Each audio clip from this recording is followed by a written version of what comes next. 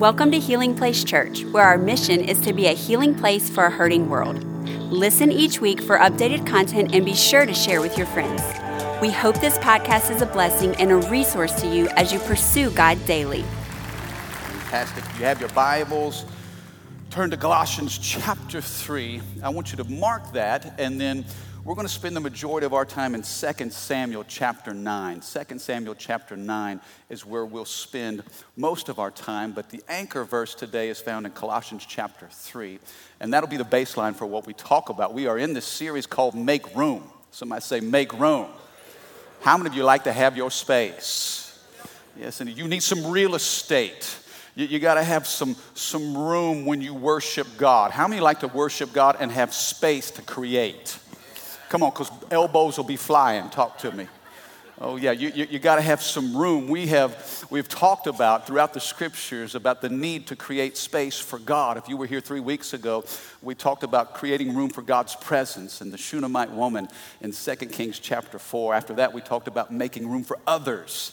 Remember the man on the mat and the What's Up Boys and getting to see Jesus tearing through a roof and, all the supernatural things that come from that. And if you were here last week, we talked about growth, making room for growth. We talked about Zacchaeus, the Zac attack. And today I want to talk to you. If I could title this message, I want you to write this down. I'll explain it. I'll get back to it.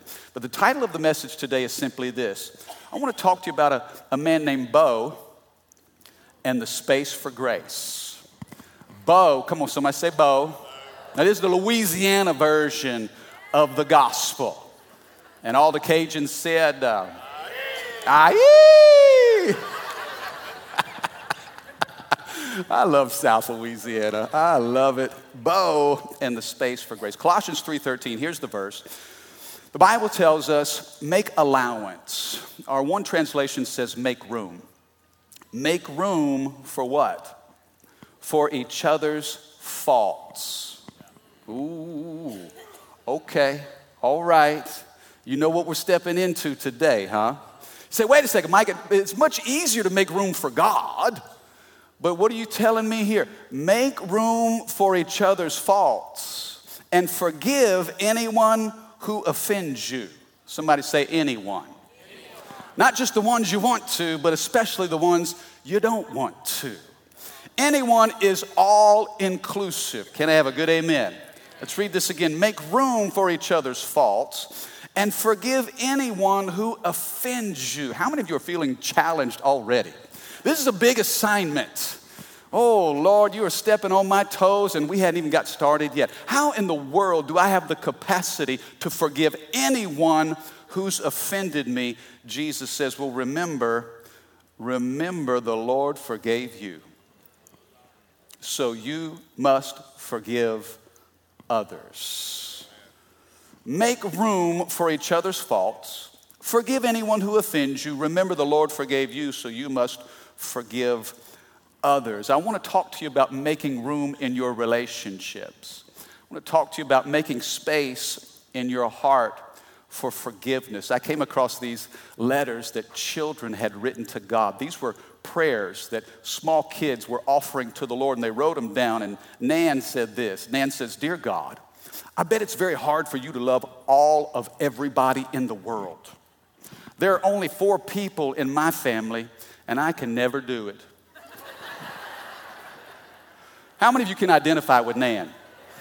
Oh, yeah. Larry says this. I love Larry. He's the theologian of all the kids. Larry says, Dear God, maybe Cain and Abel would not kill each other so much if they had their own rooms. It works with my brother and me. Turn to your neighbor and say, stay in your lane.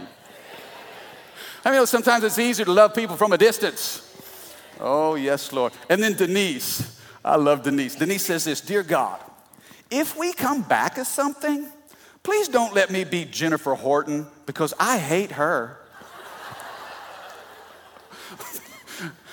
Come on, how many know Denise is keeping it real, isn't she? Sometimes relationships are hard. Sometimes things in a relationship fall apart. Sometimes life gets messy. Come on, talk to me. But I believe forgiveness is the glue that holds a family together. Forgiveness is the bond that will hold friendships in place. How do we make room for each other's faults? 2 Samuel chapter 9 gives us the story, and I think it's a beautiful story. It's a powerful story of how we can create margin. You know, your heart has to enlarge if you're going to make room for others. Can I have a good amen? I mean, this is not easy. What I'm about to teach you today is not something that can be done in the natural. Okay, I'm going to tell you something about forgiveness. Forgiveness is either totally impossible or it's totally supernatural. You know, we can't do this in our own strength. I'm not going to challenge you to try harder. What I am going to point you to is the supernatural grace of God that's been extended to you. And it's only from that place can you create space for somebody else. Are you with me? 2 Samuel chapter 9. Let me give you some context here. I want to give you a history lesson, okay? I'm going to give you about 30 years in less than 3 minutes, okay? You need to know what we're about to read here is the story of Mephibosheth, okay? And this may be brand new information to some of you. Some of you somewhat know. Others of you, you're dialed in. You know where we're going with this. But just a little context. David, he was anointed to be king as just a young boy. He was anointed, but he wasn't yet appointed. I think there's a lesson in there for some of us. Some of you, you have the anointing, but it's just not your time yet. There's still some development. Come on, nod your head if you're with me. David, remember the prophet Samuel had anointed him to be king, but it wasn't quite his time yet. Here he is, this young shepherd boy. He comes out of obscurity. Nobody really knows who he is. His dad doesn't even think he's king material. All of the brothers walk before Samuel, and God says, no, no, no, no, no. But then in the sheep field, how many know God can find you? Listen, there were 7 brothers ahead of David, but yet David was the back of the line. How many know God can go to the back of the line to find you? Boy, I feel the Holy Ghost already. David has the anointing, but he has not yet been appointed yet. Until Goliath, and you know the famous story in 1 Samuel, I believe it's 16 and 17, where we see Goliath, this champion of the Philistines, and here comes David. And David, when he defeats Goliath, then all of a sudden now David is a household name, and Saul, who is king of the nation of Israel, says, David, now you come stay with me. And it's there in that context that David builds this friendship with Jonathan. David and Jonathan had a covenant friendship, a commitment to one another. The Bible says Saul was so consumed with jealousy over David. The hand of God was on David, and Saul couldn't stand it. So he tried to kill David time and time again. I'm telling you, some of you, the presence of God on you will create jealousy around you. Not everybody's going to celebrate what God does in your life. And yet through the help of Jonathan, David stays one step ahead of death. Because of his friendship with Jonathan, he was able to escape death multiple times. And the Bible goes on to tell us that David lived as a fugitive, on the run. Here he had the anointing to be king, but he's hiding in a cave because Saul wants to kill him. Finally, in a battle with the Philistines, both Saul and his son Jonathan are killed. And over a period of time, David then rises into power as king. Look with me in 2 Samuel chapter 9. The Bible says, one day, David asked, is anyone in Saul's family still alive? Anyone to whom I can show kindness for Jonathan's sake? He summoned a man named Ziba, who had been one of Saul's servants. Are you Ziba? The king asked. Yes, sir, I am, he replied. Then the king asked him, is there anyone still alive from Saul's family? If so, I want to show God's kindness to them. Ziba replied, yes, one of Jonathan's sons is still alive, but he's crippled in both of his feet. Well, where is he? The king asked. He's down in Lodabar. Somebody say Lodabar. He's in Lodabar, Ziba told him, at the home of Machir, son of Amiel. So David sent for him and brought him from Machir's home. Verse 6, his name was Mephibosheth.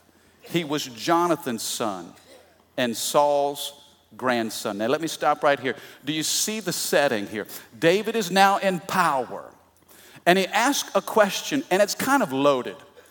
is anyone from Saul's family still alive? Now, I told you the history about how Saul despised David, was consumed with jealousy, tried to kill him. And yet David is asking a question about Saul's family. Are there any descendants left from King Saul and his family? And the answer is nobody, except for one. There's one that remains, one heir to the throne. He's the son of Jonathan, and his name is Mephibosheth. Now, I can't say that a whole lot. That's a tough word to pronounce. How many know if I say that too much, I might say something I regret? So we're going to call him Bo, Mephibosheth, Mephibo. Somebody say Bo.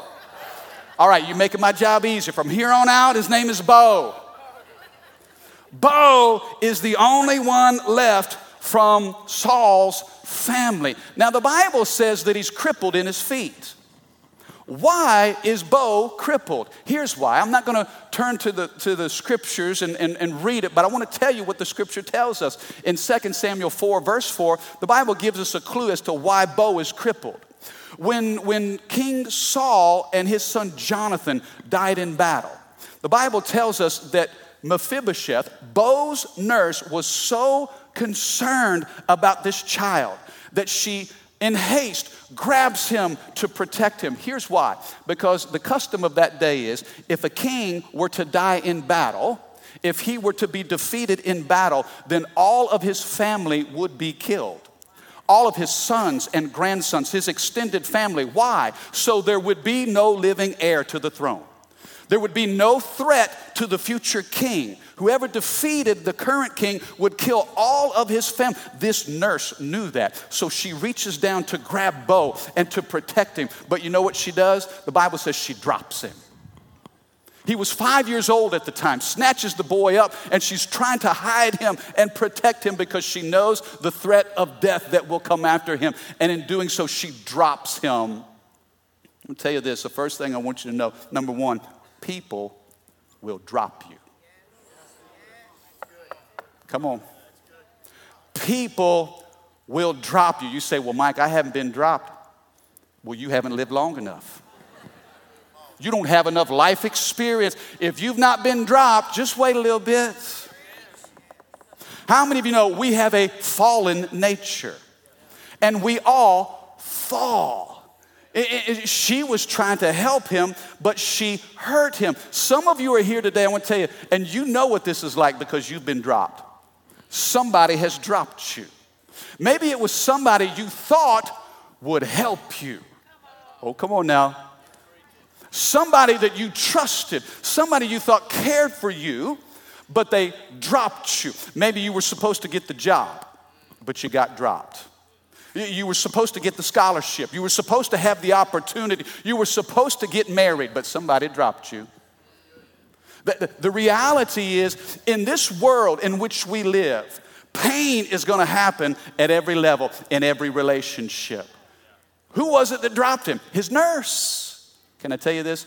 Those closest to you can hurt you the most. Why? Because we open up our hearts to them. There's a certain level of trust and vulnerability.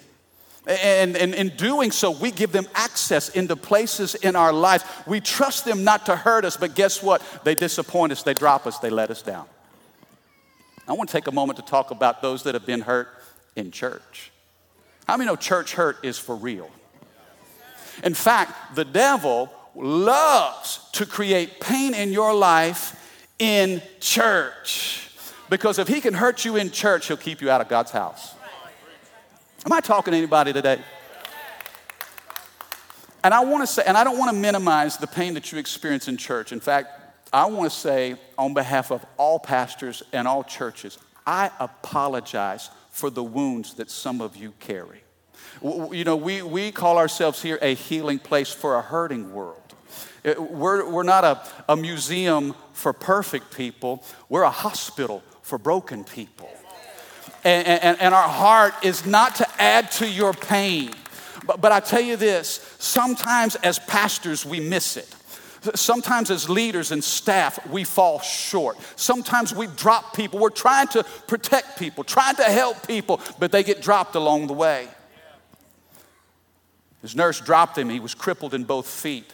That tells me this: we got to keep our focus on Jesus.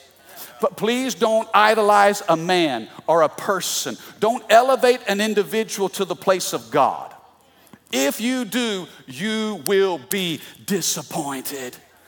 You see, man may drop you, but God never will. And I'm trying to help some people today. I'm not minimizing your pain, and I'm not trying to excuse what's been done to you. But hear my heart on this. Because if most of your hurt comes through relationships, most of your healing will come through relationships as well.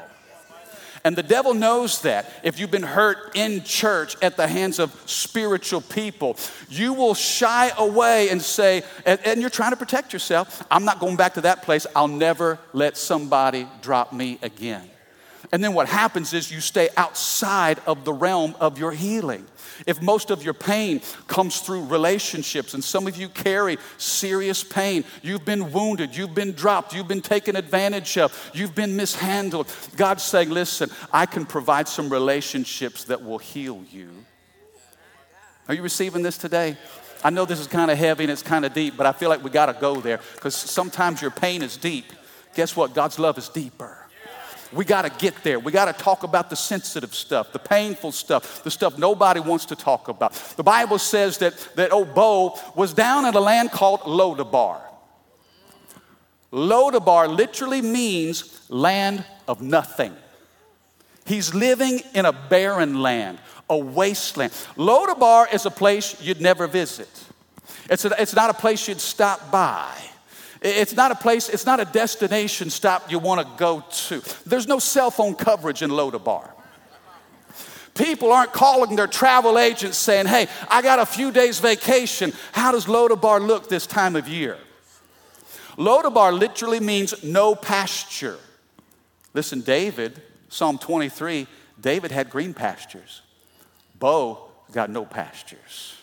Lodabar means no communication. Now hear this. It literally means no word, no communication. It's a place of silence. Some of you have been dropped and wounded so badly, you just can't even talk about it. It hurts to talk about it. You don't bring it up anymore. Because when you talk about it, you got to revisit and relive. Some of you are carrying so much pain.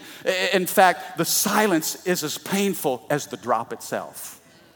You come to church and you look good on the outside, but it's Lodabar on the inside.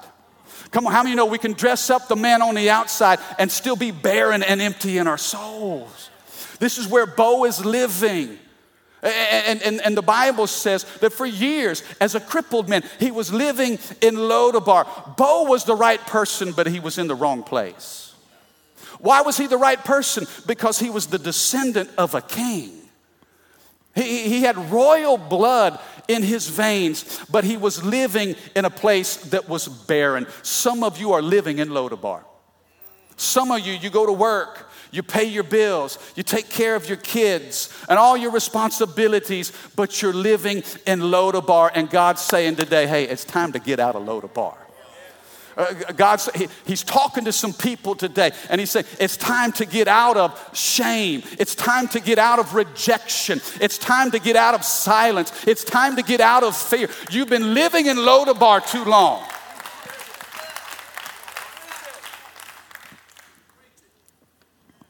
The very word Mephibosheth, his name, it means shameful.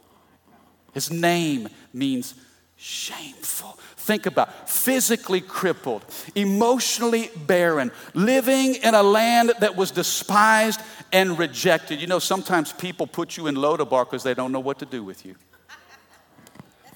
Come on, am I talking to anybody? You've just been the misfit of the family. They don't talk about what happened. They pretend it didn't happen, but they all know what happened. They don't know what to do with you or how to handle you, so they put you in Lodabar, and they don't ever expect you to leave.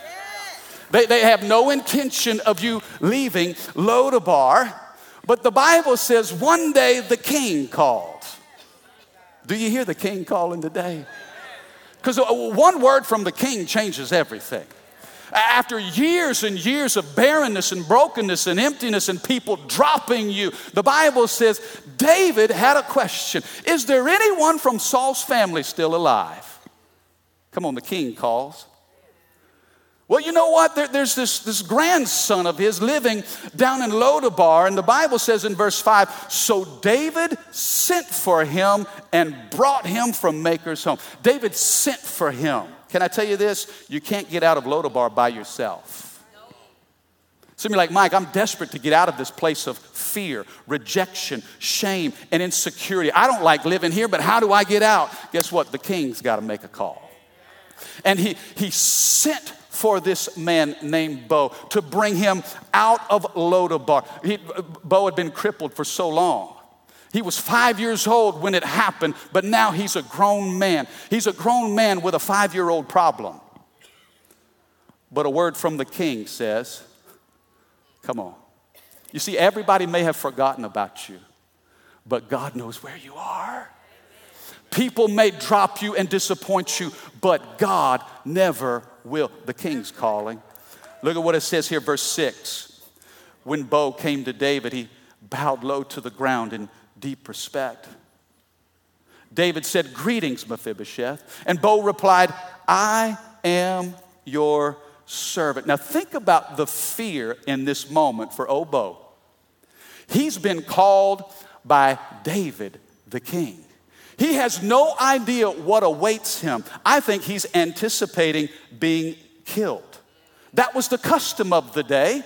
Why would the king keep anyone like him around? Remember, this guy's grandfather for years tried to kill David. It only makes sense now to take vengeance on your enemies. David says in verse 7, don't be afraid. I intend to show kindness to you. Why? Because of my promise to your father, Jonathan. I'll give you all the property that once belonged to your grandfather Saul, and you will eat here with me at the king's table. Now notice what David chooses to remember. Boy, this is good. Now check this out. Notice what David chooses to remember. He says, I want to be kind to you because of my friendship with Jonathan. He didn't say anything about Saul. Now, I guarantee you he didn't forget about what Saul tried to do to him. But he chose to remember the friendship of Jonathan more than the craziness of Saul. How many know sometimes we forget things we're supposed to remember, and we remember things we should forget? Come on, are you with me? Sometimes, I had this thought today, I had this thought just this morning. You know, in church sometimes we'll receive communion. And I love the cup because the cup, it represents the blood of Jesus. Aren't you thankful for the blood? That cup is the covenant of the New Testament of the love of Jesus. And it's a relationship that implies, Lord, he's sacrificed his life. And that blood that was shed, it washes away sins and it heals all of our sickness. And now it gives us right relationship. And that cup, and I thought, you know, when we drink of the cup, some people drink to forget, but we drink to remember. When we drink that cup, we remember what Jesus did for us. The second thing I want you to see is this. Number 2, you got to focus on what's been done for you and not to you. Focus on what's been done for you. David says, hey, I remember my friendship with Jonathan. Now, I may not be able to forget everything, but I can choose what to remember and move forward in that. Some of us are consumed with what people have done to us instead of focusing on what God has done for us. Are you with me? I'm not saying you can forget how you were treated, but you can shift your focus on what God has done for you more than what people have done to you. If all you think about is what they did to you, you will be held hostage. I'm telling you, you're going to be their prisoner. What happened years ago is still fresh in your mind, and you live it over and over. And God's saying, listen, you may not be able to forget that, but choose to remember what I have done for you. You see, David could have been bitter. Here he is king. He's got power. But what does he use his power to do? Not to curse, but to bless. David remembers the favor of God upon his life. And he says, you know what? I'm going to act out of that place. Are you with me? You know, every Sunday before we preach and teach, we go through this little saying, and I know some of you can say it by heart, but we always say, hey, I'm here, not because I have to be, but because it's not a me thing. Then we say, I'm not what? But I. Now, why do we say I'm not perfect? Because it's the truth. But it's also to remind us that whatever people have done to us, guess what? We've made our mistakes along the way too. Sometimes we're always focused on the pain that we've received. We don't think about the pain that we've caused. And I can hold on to what you did to me, but I seem to forget all the craziness that I've said and done. How many know you hadn't always acted right yourself? Turn your neighbor and say, he's talking right to you and me. See, this makes the playing field level. You see, sometimes I have these standards that I expect other people to live by. Never mind the fact I don't necessarily live up to my own standards. Oh, it's getting quiet in here. Are you catching this today? See, we always want to think about the people that dropped us. What about the fumbles that we've had in our lives? What about the words that we said in a moment? We didn't intend to say it, but it just kind of came out. Oh, we'll excuse ourselves, but we'll hold somebody else responsible for what they said, what they did. No, wait, we're not perfect. We're not perfect. You know, your grace for somebody else is directly proportional to your understanding of the grace that God has given you. When you realize that you have been forgiven much, look at the Colossians 3 again. The scripture says, make room, make allowance for each other's faults, and forgive anyone who offends you. Remember the Lord, remember the Lord, remember the Lord, remember the Lord. What do you choose to remember? You remember that the Lord forgave you. And so that's where you get the ability to forgive somebody else. Are you with me? When you remember how the Lord forgave you, that's the space that you create grace for somebody else. You see, listen, Bo stood before the king, and I can just see in his crippledness, he throws his crutches down, and he's preparing to just beg for mercy. And he places himself at the mercy of the most powerful man. Whatever this man says goes because he's the king. And yet David wasn't trying to pay him back. David was trying to bring him back. And that's the difference between mercy and judgment. Your flesh wants to judge and pay somebody back, but the mercy of God says, no, I'm going to bring you back. Come on, put your hands together if you believe that. Grace cannot be picky. Write that down somewhere. Write that down. Grace cannot be picky. Grace isn't picky. Do you have any picky people in your life? It's funny. Rachel, can I share this, please? You don't know what I'm about to say? So we were in Lit Pizza the other day, okay? Now you know where I'm going. This is awesome. I'll tell on myself too. I will. She's pointing that finger at me. Come on. So we're in Lit Pizza. We're standing in line. Have you ever been to Lit Pizza before? And it's where you can kind of make your own, you know? And so we get up there, and this poor little high school kid behind the counter, I felt sorry for him. Rachel steps up, and I could tell she's eyeing the menu, and she's like, I want to create my own pizza. And he's, okay, well, what would you like? How can I get started? And got to choose the crust and then what kind of sauce. And then, so she's kind of doing like some half marinara, some half that white sauce, whatever that is. And she's really, this thing is getting complicated in a hurry. And I was feeling for my man, I could see he was sweating, he's asking her a bunch of questions. Now, what was that you, and so she was going to tell him, talk him through it. And so I just made an announcement. I said, security!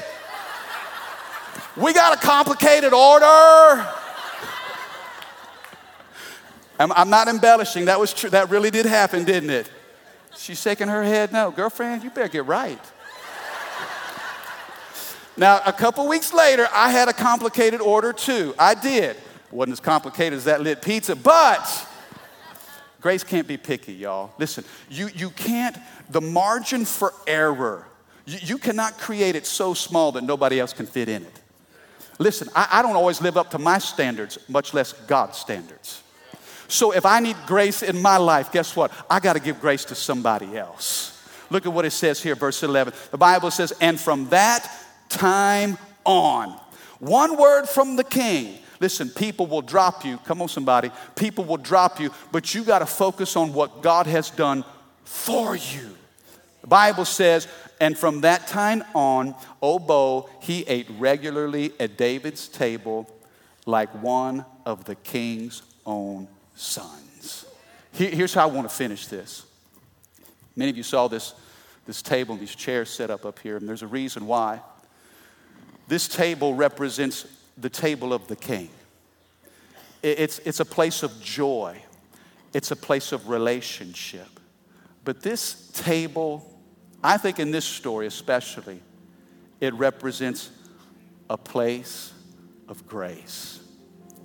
And David, instead of offering judgment to the family of his enemies, he made room at the table. And I guess my challenge to you, this last thought is, you got a table and you need to make room at that table for somebody. Some of you need to create space at the table. Now, Bo, his body was broken and his family was flawed. But David said, from here on out, you're going to eat with me. I want you with my family, among my sons. Now think about this. David had sons. They were strong. They were healthy. They were handsome. Bo was weak and crippled and bent over. But when you would seat Bo at the table, he looked just like one of David's sons. You know why? Watch this. Oh, this is good now. This is good. Because the table is what covered Bo's crippledness. The table, when you're seated at the table, you can't see my feet. He was crippled in his feet. But when I'm at the table, what is shameful is now covered by grace. Come on, somebody. This is a place of grace. You can't see my crippledness. You look at me right here. Bo looked like one of David's sons. I love that. There was space and a place for Bo at David's table. You see, God had blessed David so much. And when you have everything you need, don't build a higher fence, build a longer table. Oh, come on now. Don't build fences to separate yourself from somebody else, but make that table longer. Hey, there's room for you right here. We'll put you right here by me. You'll look like one of us. Can I tell you? God's got you covered. The table of grace will cover you. You don't have to live in shame. You sure don't have to stay in Lodabar, because the king says, hey, come be with me. I love it because David himself made a comeback. David was a comeback kid. There was a time when David was dropped. Nobody believed in him. Brothers didn't believe in him. Dad didn't believe in him. He had to overcome every obstacle. But guess what? God was for him. And it doesn't matter who comes against you if God is for you. David had made a comeback, and so there's something about a comeback from one comeback kid to another. Hey, Bo, I know what you're feeling like. I know what you're going through. I can identify. Listen, the brokenness in my life, God's healed me from that. And I'm going to tell you this, only broken people can heal broken people. I've been where you are. I know what that feels like. And guess what God's done for me? And there's room for you. Can I have a good amen? Quit building fences. Build a longer table. Who do you need to make room for at your table? Somebody that you've left down in Lodabar and said, I'm done. God's like, no. Offer forgiveness. Don't let hate poison your heart. Hating the people that hurt you only plays right into the devil's hand. But if you'll make room at the table, God says, I'll give you grace. I'll give you space. I'll put favor on you. Amen. Thank you for listening. Take a moment and subscribe so you can become a part of the community here and stay up to date with what is happening at Healing Place Church. For more information about HPC, visit healingplacechurch.org.